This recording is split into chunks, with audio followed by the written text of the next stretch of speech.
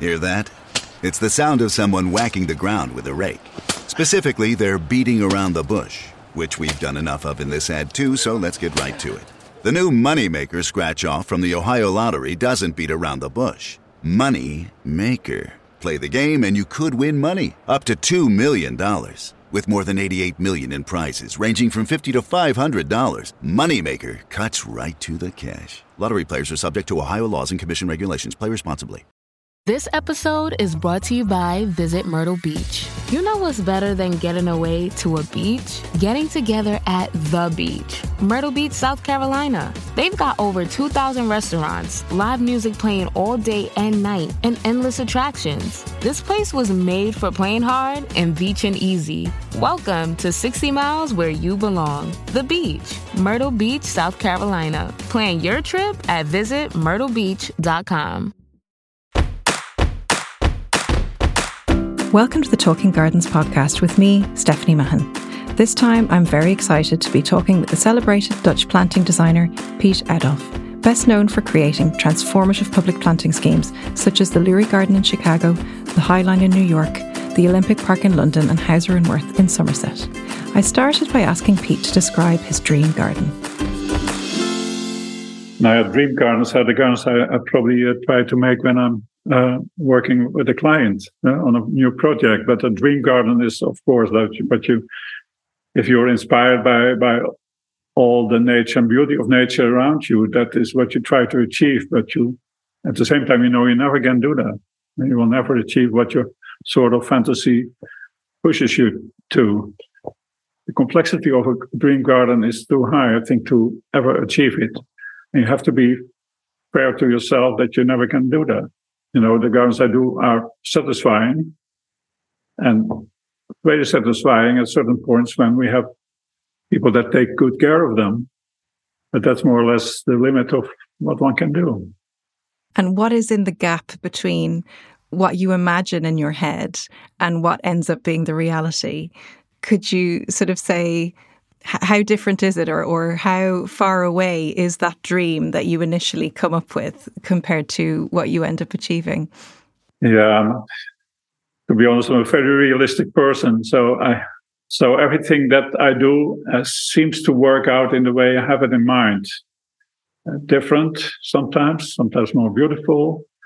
Not so much disappointments after so many years of working. So the fact is that what I do is a lot of thinking, a lot of things putting together before you can start doing it. And so the whole process takes sometimes weeks from beginning till the end by making a planting design or a garden design. And there's so many things in between that you have meetings that, what you have in mind is just a sort of, big idea when you start. And when you're finished, the idea, you hope that the idea is still what you had in mind in the beginning. So in between the beginning and the end, there's a big gap of just working and just try to make it realize on paper. We sort of get a good insight into your working processes in your new book, Piet Oudolf at Work. How was that, making that book? Because for people who don't know, it's not written by you, it's written about you by some of your friends and associates and people that you've worked with over the years. How was that experience compared to your other books of having all of these people write essays about you and talk about your work over the years? That the books we have made from the beginning, in the early 90s, with Henk Gerritsen, the book Dream Plants, later called Dream Plants for the Natural Garden.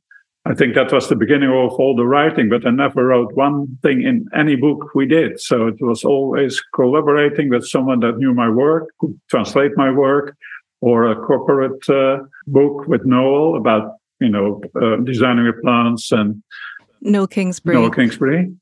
So I learned to cooperate with people, and that worked out very well. We have made more than 10 books altogether. And this book was just because I've done so many gardens over all these years, and I've started completely different, but very different by never making a planting plan. And that started to happen when I worked on bigger scale projects that I had to do something on paper. And then I started to train myself to put my planting plans on paper.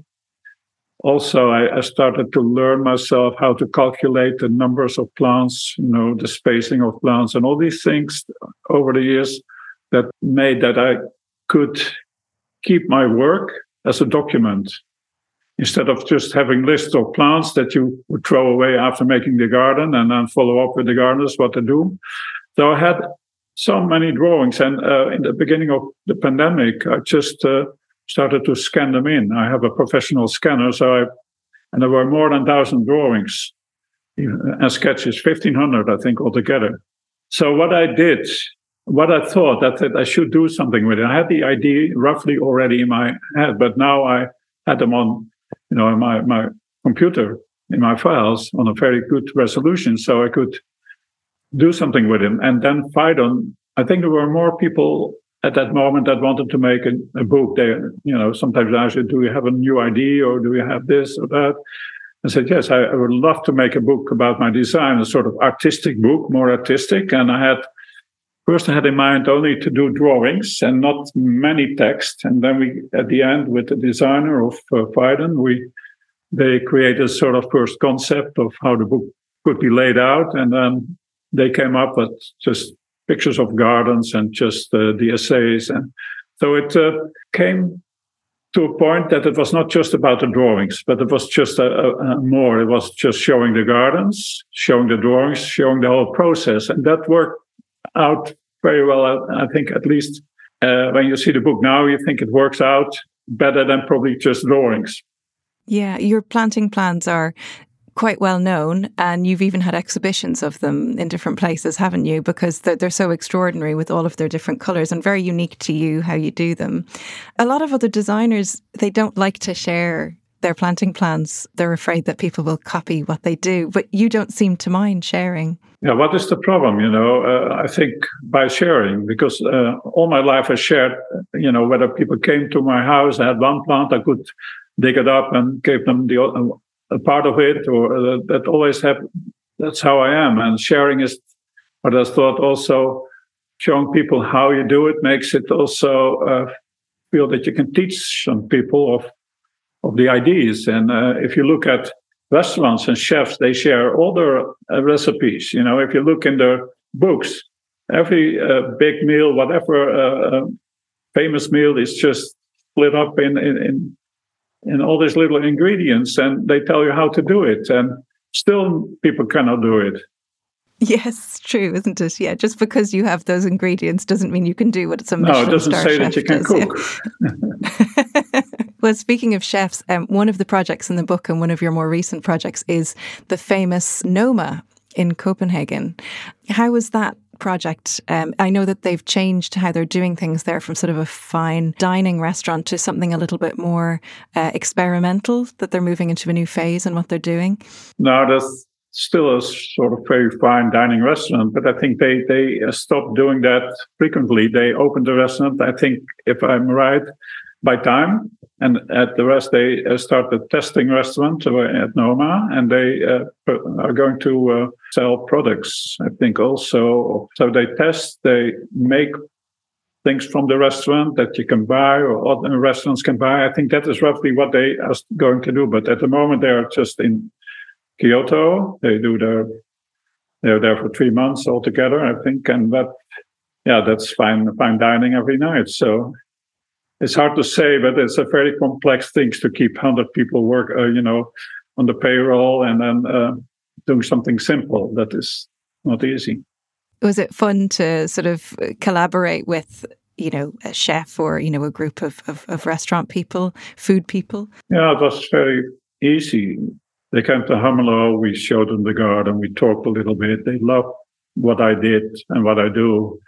They were talking about a garden with plants that you could use for the kitchen or for the restaurant. But I thought that is hardly impossible because a lot of them are herbs, not attractive. And so most of the perennials are not really for cooking. Yeah?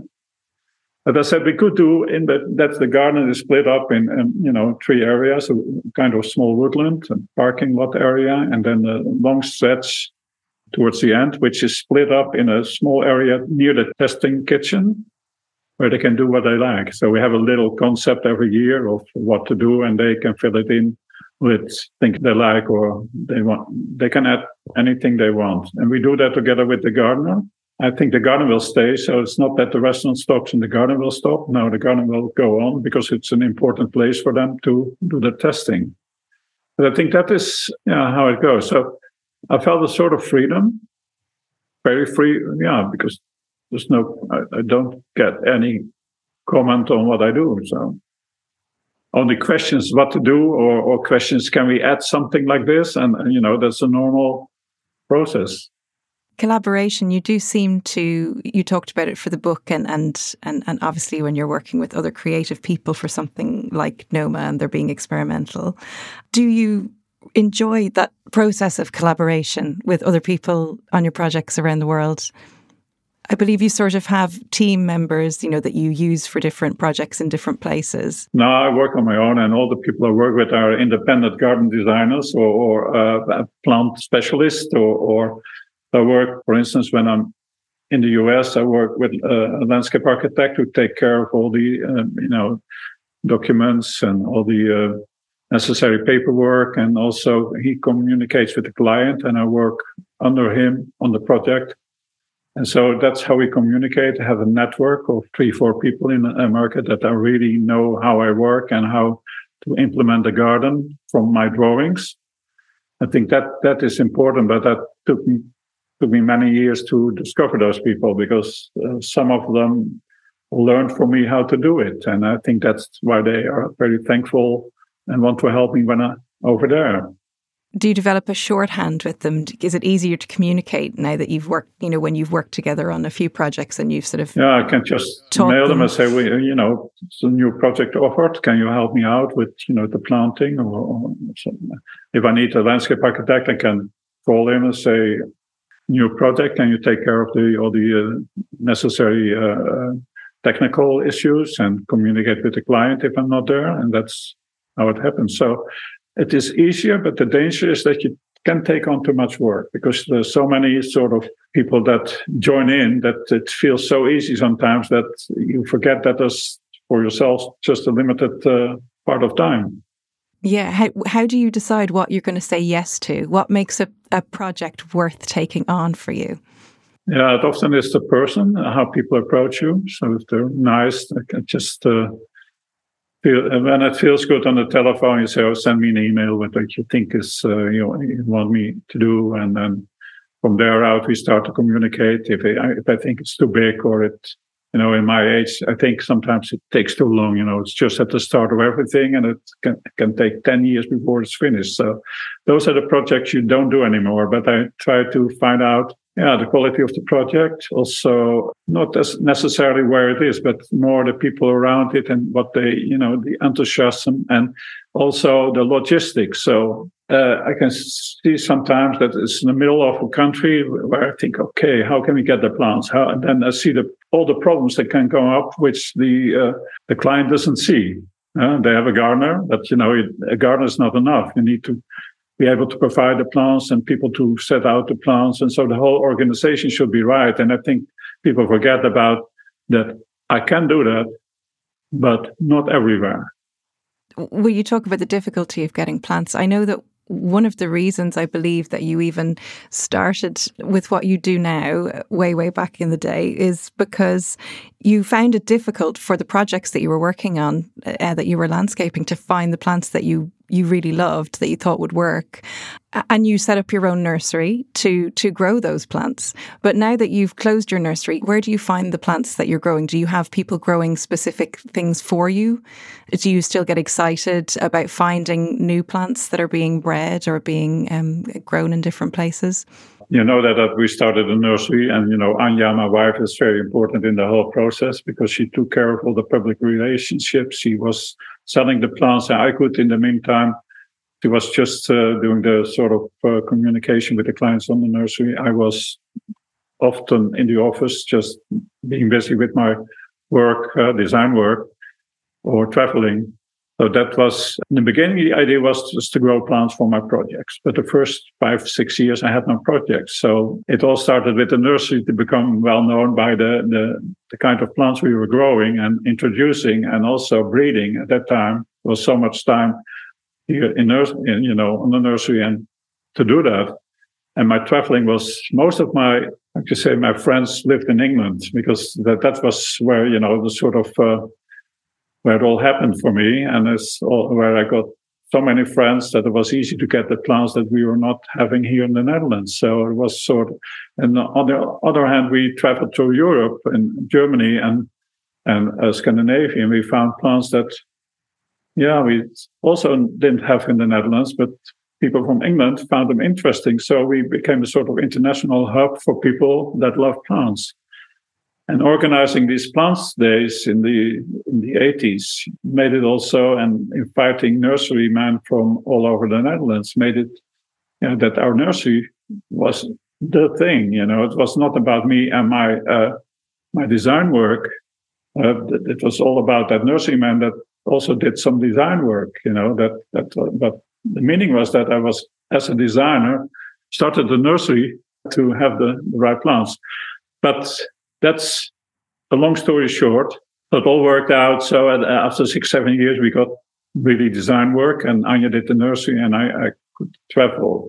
And the variety of plants was important for me, because if you travel and you love plants and gardens, everywhere you come, you see something that nobody sells. Because you visit people that love plants, that collect them from places where you haven't been, will never be your whole life. And so you want to take them home and produce them. And so we did that. But when we stopped, when we decided to stop, I had to find people that could produce them. And I had this relationship with Future Plants for many years, Future Plants that produces plants mainly for wholesale, or how would you say that, just sending them over to America. And so they were very helpful in the beginning when I started to work in the US on gardens, that they could send over plants that they didn't have in the US.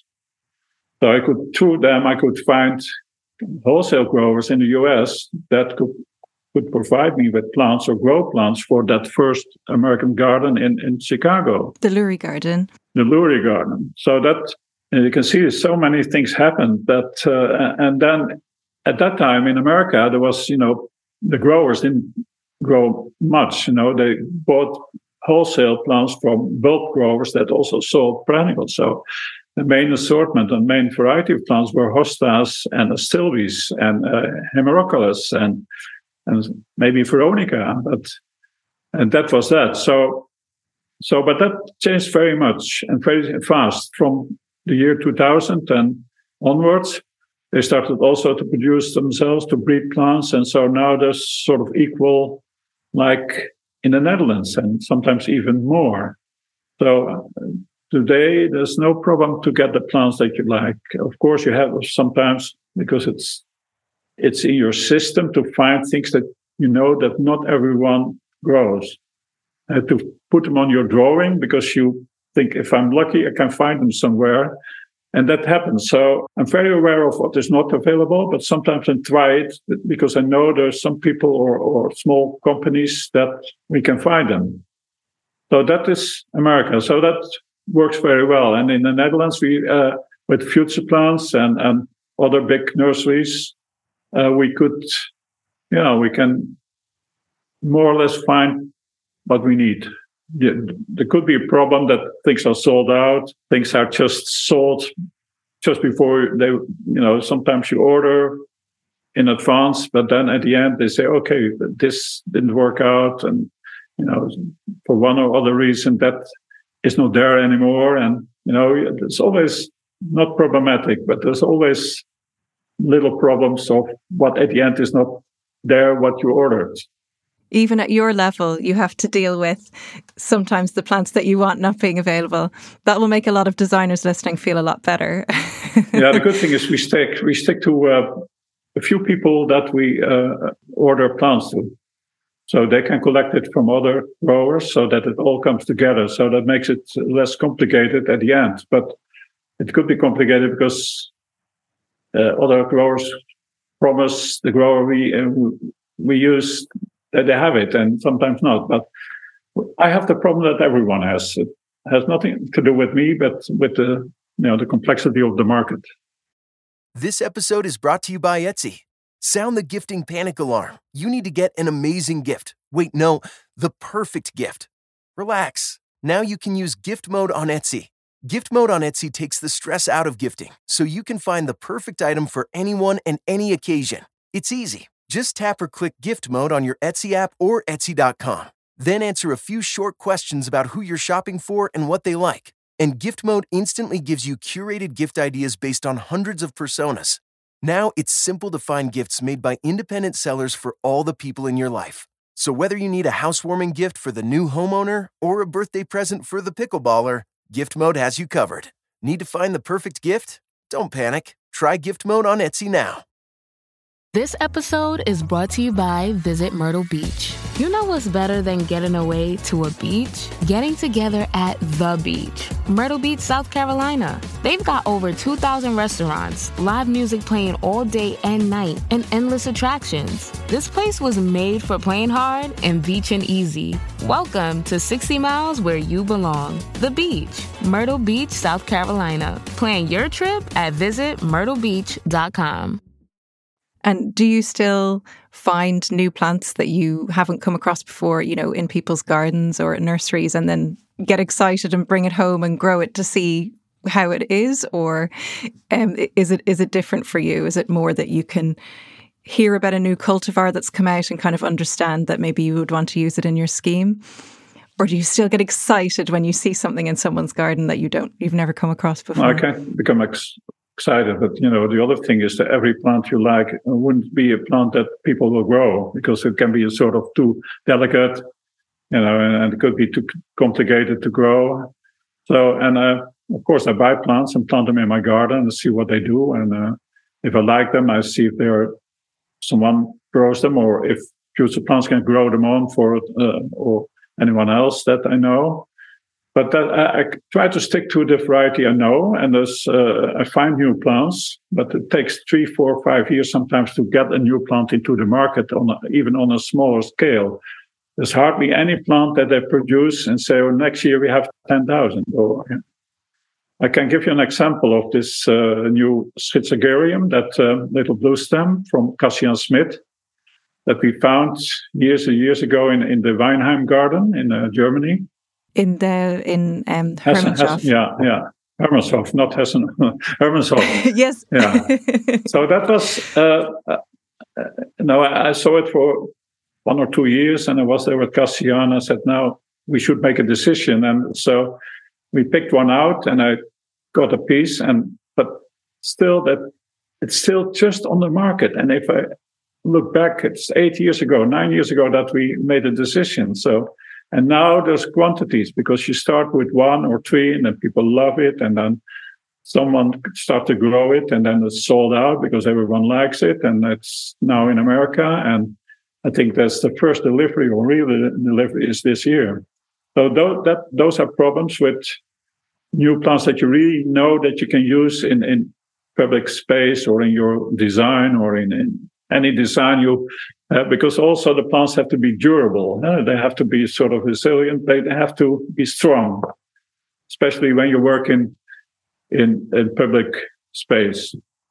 Private gardens are easier, because if a plant fails, it falls out. They can buy a new one. But you can imagine, if people call me from a big public space, that you can't come over to see what goes wrong and what to replace on that scale. So you have to trust your plants, and if it goes wrong, you probably can estimate what is going wrong. You can decide whether you plant it or plant something else. That is, you communicate with the gardener, with the people that take care on the other hand, and find out what to do. But with private people, they love gardens, but the communication about what to do when things go wrong, that is different. Well, you do, of course, do private gardens as well as, public parks and public realm projects. You have said to me previously that you really love the public realm projects because, you're communicating to so many people. Is that why you prefer those larger scale projects that you seem to be doing these days? Or do you still do private gardens now? No, I can imagine that, I started with just 96 with my first public garden in Sweden, in Enköping. That garden became an example for many gardeners or many cities in Sweden. So that is the difference between private and public. And not only for myself, for me, it was a big experience because so many things went wrong. That because we had a good understanding with the director of parks, we could easily make it work again. On the other hand, and what I mean to say is, so public make people aware, but also aware of what you do. If I have kept my work within four walls with a private garden, I wouldn't have been sitting here with you probably with the book I have, because it limits you a lot also. And I know in the beginning when I came up, people said, "Piet, are there any new gardens we can just publish?" I said, "Yes, I have this garden here. For instance, Highline." No, public gardens. People love private gardens. We don't do public gardens. And nowadays it's sort of more. It flips the other way around. It's the other way around. Yeah. So by doing it, it turns around people's vision on gardens too. And what they. But for me, it is this sort of also one way you get recognition on a larger scale, because private, it's always good. People love your work. But in public, if it goes wrong, people will tell you. If people call you, not call you, but let it know that you did something wrong or it doesn't look good. The Highline. We were in the Highline, and a little bit behind with maintenance, something like that. I can't help that, And then the next one, a week later says, "Oh, it looks terrific, so beautiful." You can't predict what people say about your work, but at least I know that, the start is good, and it all depends on the stewardship of people that take care of it. Yeah, I mean, you mentioned the Highline, and I think it's 20 years since the Ideas competition that first sort of started everything. 2004 was the first meeting with me and the field operation. Yeah, I mean, it's been quite a long range project as well as becoming so famous. I think it was 2019 that the spur, the last sort of section, was done. Yeah. And then that's like woodland planting style, which I think most people wouldn't associate with you as a woodland style. How has it been sort of from the very beginning, 20 years watching the project grow and change? I mean, it's quite unique in that way, isn't it? In that it's been running for such a long time and it's that really famous public project. I'm just wondering what your feelings are about the first phases that happened and how things have changed over time. Yeah, got more easy with it, that in the beginning you feel, there's so many plants that so many things are happening during the installation and the big work, in a big city. And then I come over to oversee the planting and so on. It's overwhelming sometimes when you look back how much you've done without thinking.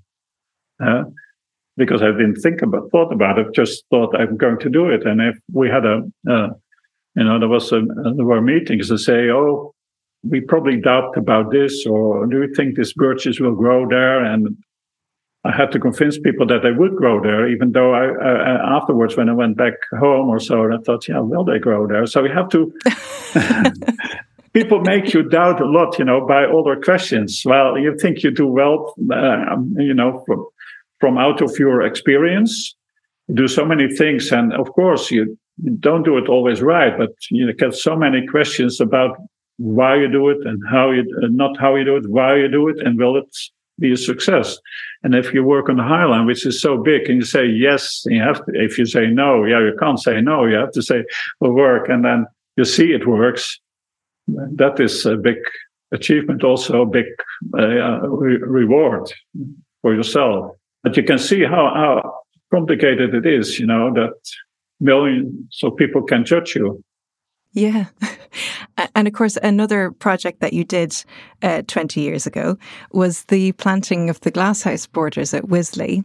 And of course, it's been announced now that you are going to be revisiting that and changing it and doing a whole new planting in that area, I believe, sort of over this autumn, winter and into next year, if they can move a colony of Roman snails in time. I think there's a slight delay, isn't there, with the planting?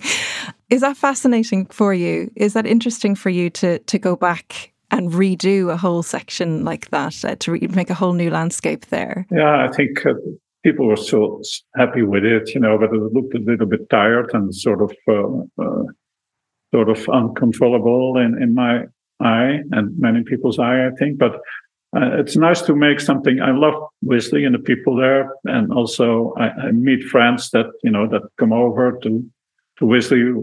So many people love to go there, and so many people I know there that it is hard to say no if they ask you to do another design for the borders. And I think I was waiting for it for many years, and you see there was still in between a lot of delay because I think the question if I could do it was maybe 5 years ago. And now we're starting. So, but I think I love the new idea of just people start from the hill or from the bottom and going through the garden, meandering, and just see different kind of planting types, not styles, one style, three different sort of planting ideas while they walk. And then we try to fill it up in the background with beautiful shrubs, a lot of North American shrubs and little trees, and just to make it, I think better. When they came, in the year 2000, when we started, it was just to create parallel borders to the double borders we have. So it was really focusing on the glasshouse. And people ask me often, why did you did this straight line, which is... Yeah, it's not like you to do two borders with a path down the middle. But that was what they asked me to do, just two parallel borders in in my style. And I can imagine in the year 2000 that, my style has developed in more complexity than at that time. So that was also a reason that I would love to show what we do nowadays, in these bigger plantings. Yeah, I mean, I'm interested in how you would describe the difference between that planting that style that you had then and what the difference is with what you do now. Yeah, I was not, the term matrix planting, where a few plants dominate the planting, where other plants emerge from, other plants that go up out of that planting, and it makes it feel more natural. But what I did at that time was just putting combinations together that followed up through the seasons. In that border in Wisley, we had a combination of 4 plants, where the one flowered in June, the other one in the summer, and one in the fall. So it was a different approach of still with a 4 seasonal interest, but it was less complex. It was mainly a group planting, or in that sense, there were more diagonal rivers or 4 combinations, and then repeating over that whole length. So the big difference is that the layering nowadays, more layering, so more intermingling of plants, or matrix plantings, or that intermingling, that is group planting, but 2 combinations of one good variety. I would say Echinacea, and then underneath we plant Calaminta, or we let come out Veronica or Veronicastum out of those groups.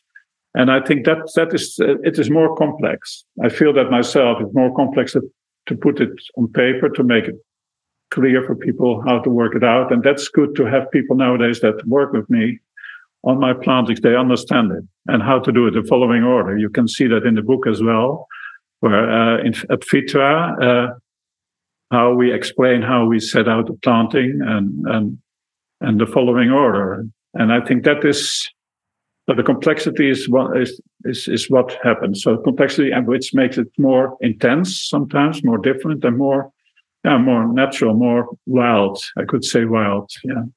Yeah, slightly more naturalistic feel rather than, let's say, what was known as that new perennials movement at the beginning. But we cannot just go, because people say, "Oh, you still do this block planting." The block planting is a sort of traditional way of putting plants together in a nice combination. And that works out over in the garden as sort of simple. First, I would say block planting is necessary for people that don't understand this sort of matrix planting. Matrix planting needs more knowledge about the process of how plants develop, how they behave towards each other, how they can. And people with not enough knowledge, they lose control. They don't know whether this plant should really be there. Is it allowed to seed out a little bit? And I say with this so-called simple group plantings or block planting, as you say, makes that people can reconstruct it, bring it back to what it was. And that's why I still do it. I still do it in public space where you know that the gardeners are not really sort of have the depth of knowledge. So all my movements in gardens are related with who's going to take care, where am I doing it. That's why I'm lucky to do it in places like Wisley, where, you know, the knowledge is great. I do it in Petra. We have to teach people, say that you need a gardener, because otherwise you lose the intent and you lose could look good, but in 5 years' time, you think, oh God, we cannot, what to do? And I think we're lucky with the Lourdes Garden in Chicago with great staff, with Detroit, great interest to learn, a lot of volunteers.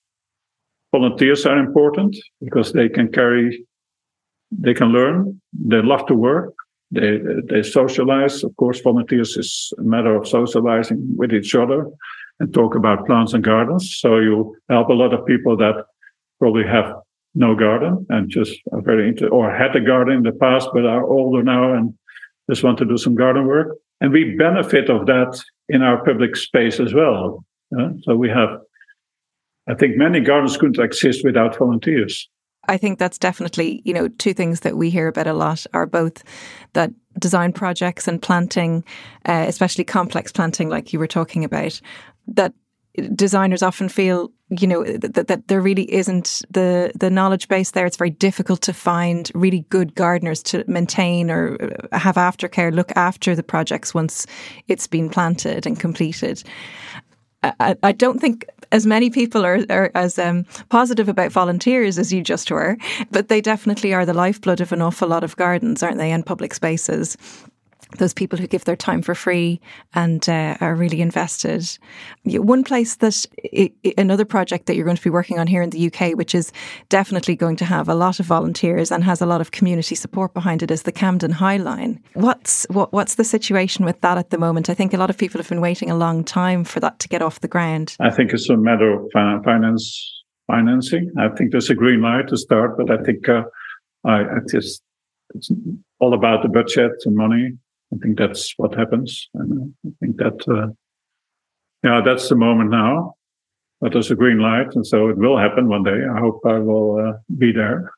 Yeah, you've walked the line, I believe, and been asked to work on it. Is that correct? Yeah. It would be beautiful to do something, but I think there's a lot of structural work to be done. There's a lot of definition to be done, you know, exactly what to do and exactly what to do. So my work will start when that is sorted out, more or less. I can start working on a planting design, but if things are not fully designed, you know, in the design phase, the final design phase, then you can't do anything. And should people expect, do you think, to have the New York High Line just in London, or would you do something slightly different this time? No, I do what I do. I can't do anything else, but, you know... sometimes it's more woodland, sometimes more perennial, sometimes third. But there's a lot of, let's say, housing along it, you know, where people live. And so there's all, I think there will be communicated with the people that live there as well, more than at the High Line. I think it's more, at the High Line, you know, that after it was done, it gentrified, the whole area gentrified. And I think you cannot just change Camden so much anymore. So I think that it's a different context, I think that makes it already, that your work will seem different if they walk that. It doesn't have that sort of big impact as the High Line, I think. There's still a train running, you know, along that park. So. Oh, I didn't realise that. It's interesting. Well, that's certainly going to make it difficult for planting decisions, right? Sometimes it's not. It's very narrow, but it's narrow, so sometimes wider. But we'll see. I have an idea, but I don't know what to do. I'm not really know what will happen. And I mean, you've travelled the world now, and you've seen so many places, and I know you're just as interested in landscapes as you are in gardens. But is there anywhere left that you feel you still really want to see that you haven't been to yet? Is there a landscape that you would still love to see, or a place that you'd love to visit that you haven't managed to make it to? No, not really. I have seen many places. I think you could say, okay, I would love to see Nepal. I would love to see. I've seen North America several times. We traveled through on holidays. I love North America. I love North America. I would love Scandinavia. I love the northern countries. Our sort of. I'm not fond of South America. I would love to go to Chile or Argentina just to see it. I think that is. I would love to see. I haven't been there, but Scandinavia, I've been there many, many times, and so. China, I've been there with the group, with Tom Short-Smith and other people, Cassian and James Hitzmo. So I've seen a little bit of China, and I think we are now busy in Korea with creating a big park, a big public space. I love it because the people are so, they do so much to make it happen. During my life, I see that I never wished something. It just happened. That is a point. I never had the time to think about, I would love to do this, I would love to do that. And the only thing I thought about, I want to have a little bit more space or room or time between my work. And that is the only thing I long for, that I have more freedom within my work, more space, you can take more time to see your own work. I think that is, and that happens more or less now, that I take on lesser work. I try to stop my work over the oceans. So in America, I have still a project to go, the Calder Foundation, Calder Gardens in Philadelphia. I go to Chicago next month in June to do an assessment, go to Detroit. So I love to see back the gardens I've done, but I try to do it a little bit less than I did in the past. And I mean, I know something else is you closed the nursery, but a few years ago you also closed your garden to visitors, and visitors had been flocking to see your garden there at your home. How has that been? Has it been lovely to reclaim your space, your garden for yourself, and just enjoy being there gardening for you again? It feels better because you don't have an agenda. And I know that if your garden is open from Thursday to Saturday, you cannot do anything else. Anya always had to be here, and since we closed, we still kept it open for groups, so still had a busy agenda and had to stay home. And I think that's stopped now. So we say, okay, we don't make appointments anymore. That people say we will come in August. Can we see the car and say, no, call me when you're in Holland, and we'll see whether we are at home or not. That is the only possibility, because in the meantime, we have so many good gardens in the Netherlands. The Vlinderhof, we have Singer, we have 2 museum gardens here. Just over the border here in Germany, we have this big Maximilian Park, which looks very good. And that must be enough. Our garden, we still garden it, but in a more simpler way. We try to do that too. But people are not disappointed if they come. But we don't want to emphasize on our garden anymore as we did in the past. And you have an Instagram account now where people can see, it changing through the year, because you post such beautiful images of things that are happening there. Is that something you've taken to social media? Is it nice to share in that way? Yeah, I love to share. It is just Instagram, because you get a lot of reactions, and I think it is sometimes you get a reaction, let's say 10,000, 14,000 on a picture you didn't realize that people would love it, and other pictures you love yourself, you get only 1,800 or so. Yeah, it is strange to see what people like and not like. But what you also notice that there's a lot of followers that are not really followers. They only follow you because you have so many followers. I see. Part of that that's also true, that I like it, and I'm very easy, for Instagram. It's just posting is just a simple thing. And then to see how other people react on that is also nice. Is there anything that you feel you still have to do? You still have to prove, is there a project that you would get really excited about or would love to do? A sort of fantasy project of something that you talk you've about always fantasy wanted. all the time, but I haven't. Yes, it's the format of the podcast usually is that we ask people about their dream gardens. But I say the proof is in the pudding, huh? Is that right? That is my work. It's the fantasy is just something imaginary that you cannot explain.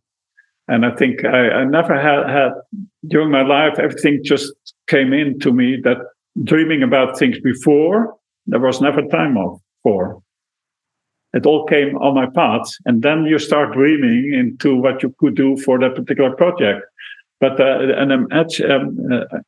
although your podcast is about imaginary projects, I think it's about the best of things and what you think, the most wonderful plants and places are, that maybe people would love to know what you think, really good examples of places that they should go and see, or people that they should know about, or planting that they should consider. Oh, yeah. So, yeah. Of course, I think just landscapes are for me the most important thing. And gardens, we know all the famous gardens in England and every place you go. But I think I would love to see more public space, that people could see what is done there. So I think Tom Stewart-Smith is doing a lot of public space nowadays. And I think many others in our field. That's important for people to learn, I think. It is also the biggest challenge for us to create something that people will see as just improving, making the world a better thing, and creating more diversity in our space. I think that is, for me, always has been a goal, to show people what you could do. And that's maybe my dream, to show people what they can do for themselves, and also to create a nicer world in the city or any place where people go to.